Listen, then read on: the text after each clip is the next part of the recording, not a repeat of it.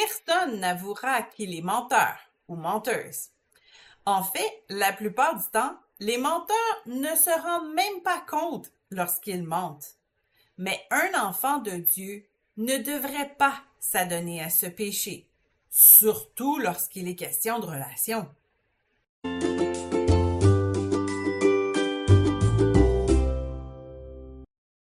Mentir est un péché si surnois qu'il porte différents noms. D'abord, il peut s'afficher sous sa forme pure, que nous nommons mensonge. Par exemple, lorsqu'un homme marié commence à flirter avec une jolie célibataire et qu'il lui dit « Je suis célibataire moi aussi », ça, c'est un mensonge de premier ordre qui n'amène que des blessures pour tous ceux qui sont victimes de ce mensonge de près et de loin. C'est pourquoi Dieu déteste le mensonge. Vous ne déroberez point et vous n'userez ni de mensonge ni de tromperie les uns envers les autres. Lévitique 19:11. C'est un mensonge qui a mené Adam et Ève à la désobéissance. Lorsqu'une personne ment, c'est toujours pour son profit. Et Dieu ne veut pas que ses enfants pensent à leur propre profit. Il faut toujours garder une attitude de serviteur envers notre prochain. Tout mensonge est donc purement inspiré de l'adversaire de notre âme. Vous avez pour père le diable et vous voulez accomplir les désirs de votre père. Il a été meurtrier dès le commencement et il ne se tient pas dans la vérité parce qu'il n'y a pas de vérité en lui. Lorsqu'il profère le mensonge, il parle de son propre fond, car il est menteur et le père du mensonge. Jean 8:44. Or, le mensonge peut porter d'autres noms pour avoir l'air moins méchant. Par exemple, ce péché se déguise parfois sous la forme de flatterie. Nous ne parlons pas de compliments gratuits pour élever l'autre personne. La flatterie est de faux compliments qu'une personne donne à une autre pour s'élever elle-même dans l'estime de l'autre. Ce sont des belles paroles qui cherchent uniquement à atteindre un profit personnel. Elles n'ont rien d'authentique. Car il n'y a point de sincérité dans leur bouche. Leur cœur est rempli de malice.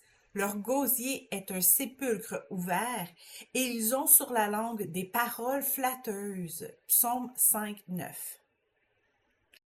La flatterie est une forme de mensonge. N'allez pas dire à une personne « Je suis tellement contente que tu sois ici », alors qu'au fond de vous, vous auriez préféré qu'elle reste chez elle.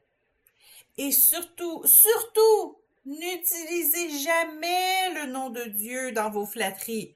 Ça serait l'ultime offense. Par exemple, n'allez pas dire oh, « Dieu m'a dit qu'il t'avait réservé une autre fille que moi. Oh, et je ne peux pas t'empêcher d'entrer dans sa promesse. » Alors qu'au fond, vous voulez seulement refuser ses avances.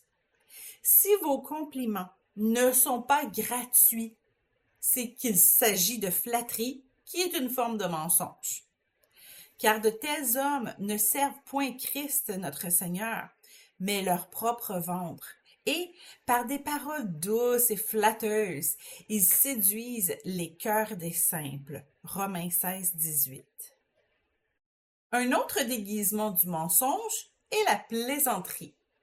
Cela peut être lorsqu'une personne dit une vérité radicale, puis vient tout de suite l'annuler en disant « mais non, je blague ». Si c'était vraiment ce qu'il pensait, alors il ment lorsqu'il dit « je blague ».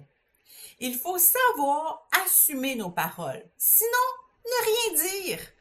Dieu n'est pas contre l'humour, tant que les farces font rire tout le monde et ne sont pas issues d'un mensonge. Comme un furieux qui lance des flammes, des flèches de la mort, ainsi est un homme qui trompe son prochain et qui dit « n'était-ce pas pour plaisanter ?»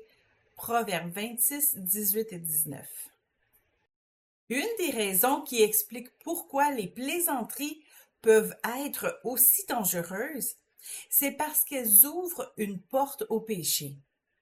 Un homme marié qui flirte constamment en disant « Ah, c'est une blague » finira toujours par tomber dans l'adultère.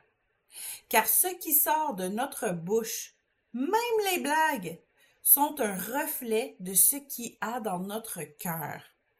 L'homme bon tire de bonnes choses du bon trésor de son cœur, et le méchant tire de mauvaises choses de son mauvais trésor.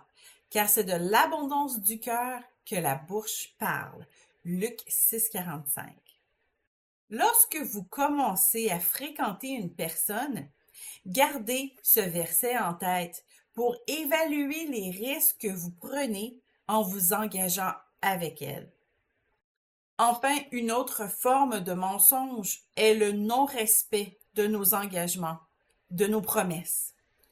Si vous dites à quelqu'un « Je te promets », vous devez faire ce que vous promettez. C'est la base de l'intégrité.